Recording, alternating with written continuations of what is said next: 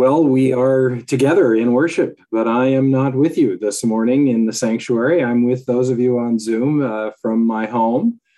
I am here because on Tuesday I tested positive for COVID. So I went through a few days of illness and fortunately got the antiviral drug as well. And so that I think hastened my recovery, although I'm still testing positive. And this morning, Marianne tested positive. So we are holed up here in the Rohr household, but doing pretty well and experiencing not awful symptoms, but kind of uncomfortable ones. So anyway, it's good to be with you. It's a pleasure to have this opportunity to join you today from home. And it sort of puts me in touch with the empathy for those of you who are worshiping each week on Zoom. So let's see how this all works out. And just wave your hands vigorously if there's at some point at which you can't hear me, because I have no idea how I'm coming across. So anyway, welcome to worship. We're going to be for 6 weeks in the 12th chapter of Paul's letter to the Romans. And like 1 Corinthians 13, what Romans 12 is a sort of discourse on love. And if our primary work in front of us as disciples of Jesus is to grow in love of God and love of neighbor, it behooves us to periodically sit down and step back and do whatever we can to contemplate what it is that this love looks like. And Paul gives us a picture of this love to which we are called in Romans 12. And so we'll spend the next 6 weeks unpacking what he has to say there. And today, we're just going to look at the first verse of that chapter to look especially at the way in which loving primarily means showing up. And so I want to invite you throughout this series to just take some time to read and reread this amazing chapter of Scripture. It's one of my favorites, and it's just filled with a kind of narrative list of things that Paul is so good at in terms of identifying all of these various aspects of love. It's like he's giving us this diamond of love and turning the stone so that the light reflects off of different facets of that stone. So let's look today just at the first verse. I appeal to you, therefore, brothers and sisters, by the mercies of God, to present your bodies as a living sacrifice, holy and acceptable to God, which is your spiritual worship. Would you pray with me, please? Lord, help us to step back and to take in the picture that you're putting in front of us, to sit down and listen to the words that you are saying to us. Invite us today, as you do every day, into a deeper relationship with yourself. And so give us the energy we need to live out of your love and live reflecting your love in our world. For we pray in Jesus' name. Amen. My guess is that if we were to play a word association game where I gave you a word and then asked you to give me the first word that comes into your mind that is the opposite of that word, that the most common reply to the word love, if I was to use that as the word to engender this response from you, the most common reply to the word love would probably be the opposite or the antonym hate. But I think for our purposes, especially as we are discussing the love that Paul calls us to, for our purposes, the more accurate antonym for love, the love to which God calls us, the more appropriate antonym would be the word not hate, but the word contempt. And in some ways, I have University of Washington researcher John Gottman to thank for this perspective. John Gottman studies marriages. He has what is sort of jokingly and half only tongue-in-cheek referred to as has what is called the Love Lab at the University of Washington, where he simply studies what happens between couples by engaging with couples and watching them interact. He studies the way they interact with each other. And one of the things that he's concluded as a result of these various studies, he's made some general conclusions about what helps marriages to thrive and what is something that maybe sounds the death knell for marriages.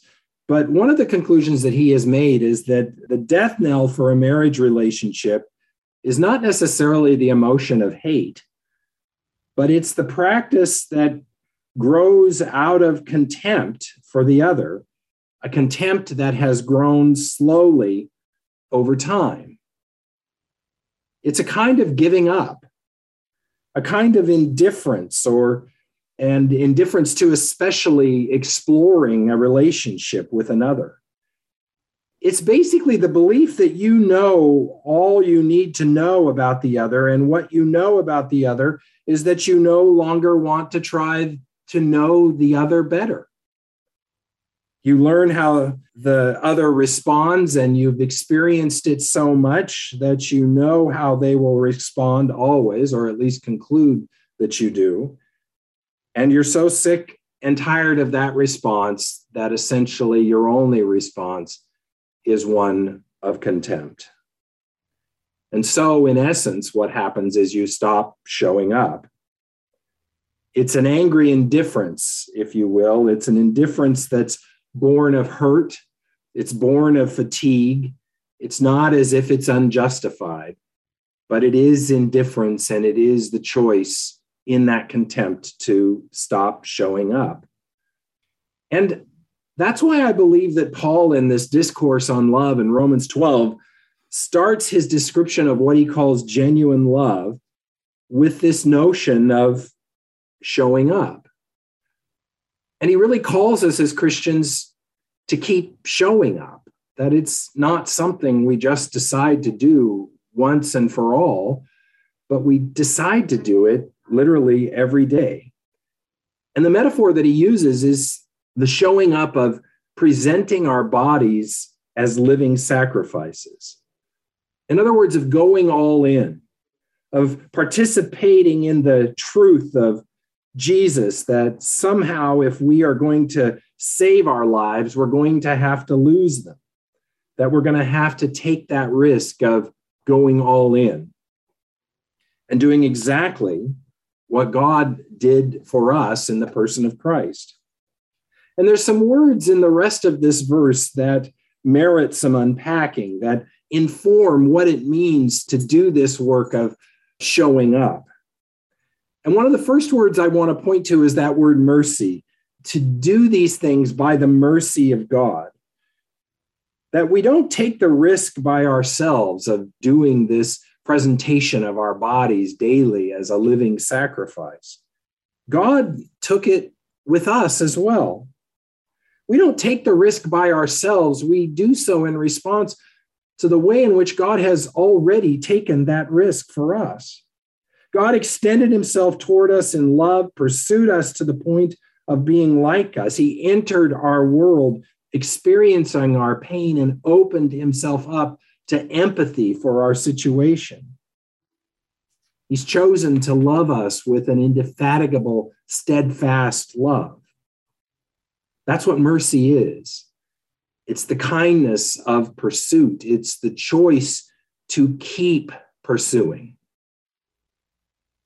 The second word that's in this passage that I want to highlight is the word holy, to present your bodies as a living sacrifice, which is holy and acceptable to God. To be holy is, in essence, nothing more and nothing less than to act like the Holy One who has extended this mercy to us. It's to mirror back to God what God has shown us. It's returning the kindness shown. And that's really what holiness is all about. It's acceptable to God because it's like God. Holiness isn't merely a matter of striving to be pure and thus acceptable to God as if we have to prove something. It's not about kindly wiping our feet before we enter the temple. It's a matter of reflecting back to God the light that God has shone on us. It's what the scriptures mean when they say, be holy as your Father in heaven is holy. That sounds like an impossible task, but it's basically just mirroring back that which God has given us already. Next, we've got the words body and sacrifice. This love that Paul calls us to in Romans 12 is an act. It's not merely an affection. It's not merely the expression of a desire. It's a bodily act. It's something that we engage with our whole person. Genuine love, as Paul talks about later in Romans 12, is actually integrated love. It's love that puts body and soul together. It's love that is more than a feeling. It's love that is more than an affection. It is an affection put into action and shown forth in concrete acts toward another. It puts body and soul together. And something we do as a reflection of who we are, basically. It's the result of a transforming work that God has done for us and in us. That's where the body part of this comes in. But then the part of sacrifice comes in as well. It's a word that scares us because it's a violent word, potentially. It's a word about knives and blood and death in some of our minds when we hear it. But sacrifice is the result of experiencing a sacrifice made for us, as Paul talks about it. An act of gratitude for a gift that we could not have given ourselves. But it's still a sacrifice. It's still a choice. It's still a choice to jump body and soul headlong into the waters of God's love because we know we have nothing to lose. But listen to this. It's also because we know we have everything to lose. It's a risk because it's a sacrifice. Sacrifice is also bringing the best that we can offer God. It's the best we can offer because it's what God has offered to us, and we offer it back to God. We reflect it back to Him. And Paul calls this an act of worship. He says, for this is your spiritual worship. You know, we often think of worship as singing praise and expressing our emotional feelings toward God in the context of worship. But Paul says, no, this is a life lived daily, a life choosing to go all in and reflecting back to God what God has already given to us. This bodily act of showing up, this jumping in, is spiritual worship. It's acceptable worship. It's reasonable worship. It's bringing all of oneself to this work of receiving and giving love. And it's not about transcending a wicked body or becoming perfect, but it's about inhabiting our bodies in a new way where we're reflecting back to God what God has given. So the bottom line here is that the love about which Paul writes is, as my preaching professor Ian Pitt Watson used to say, it's about the love that makes the loved one lovely. When I heard him use this expression for the first time, it was in a sermon illustration that he gave about his daughter. And the family had gone somewhere where his daughter had been given this little rag doll that she absolutely loved and that she wouldn't part with. And it became her favorite thing for years on end beyond that time of receiving the gift. And so as that happened, the doll, as Ian Pitt Watson said, became more rag than doll. It was loved to a point of a well-worn shape and did not resemble its initial beauty at all. It's kind of like the Velveteen Rabbit story, if you will. But she just loved it all the more, even though her love was also kind of eroding it away, if you could say that. And you couldn't see her loving that doll and not also, as he said, grow in your love for her, his daughter, because the doll and the daughter were one in some ways. Love that makes the loved one lovely. That's the genuine love that Paul is talking about. It's what we're called to. But we're only called to it because it's the way that God has loved us.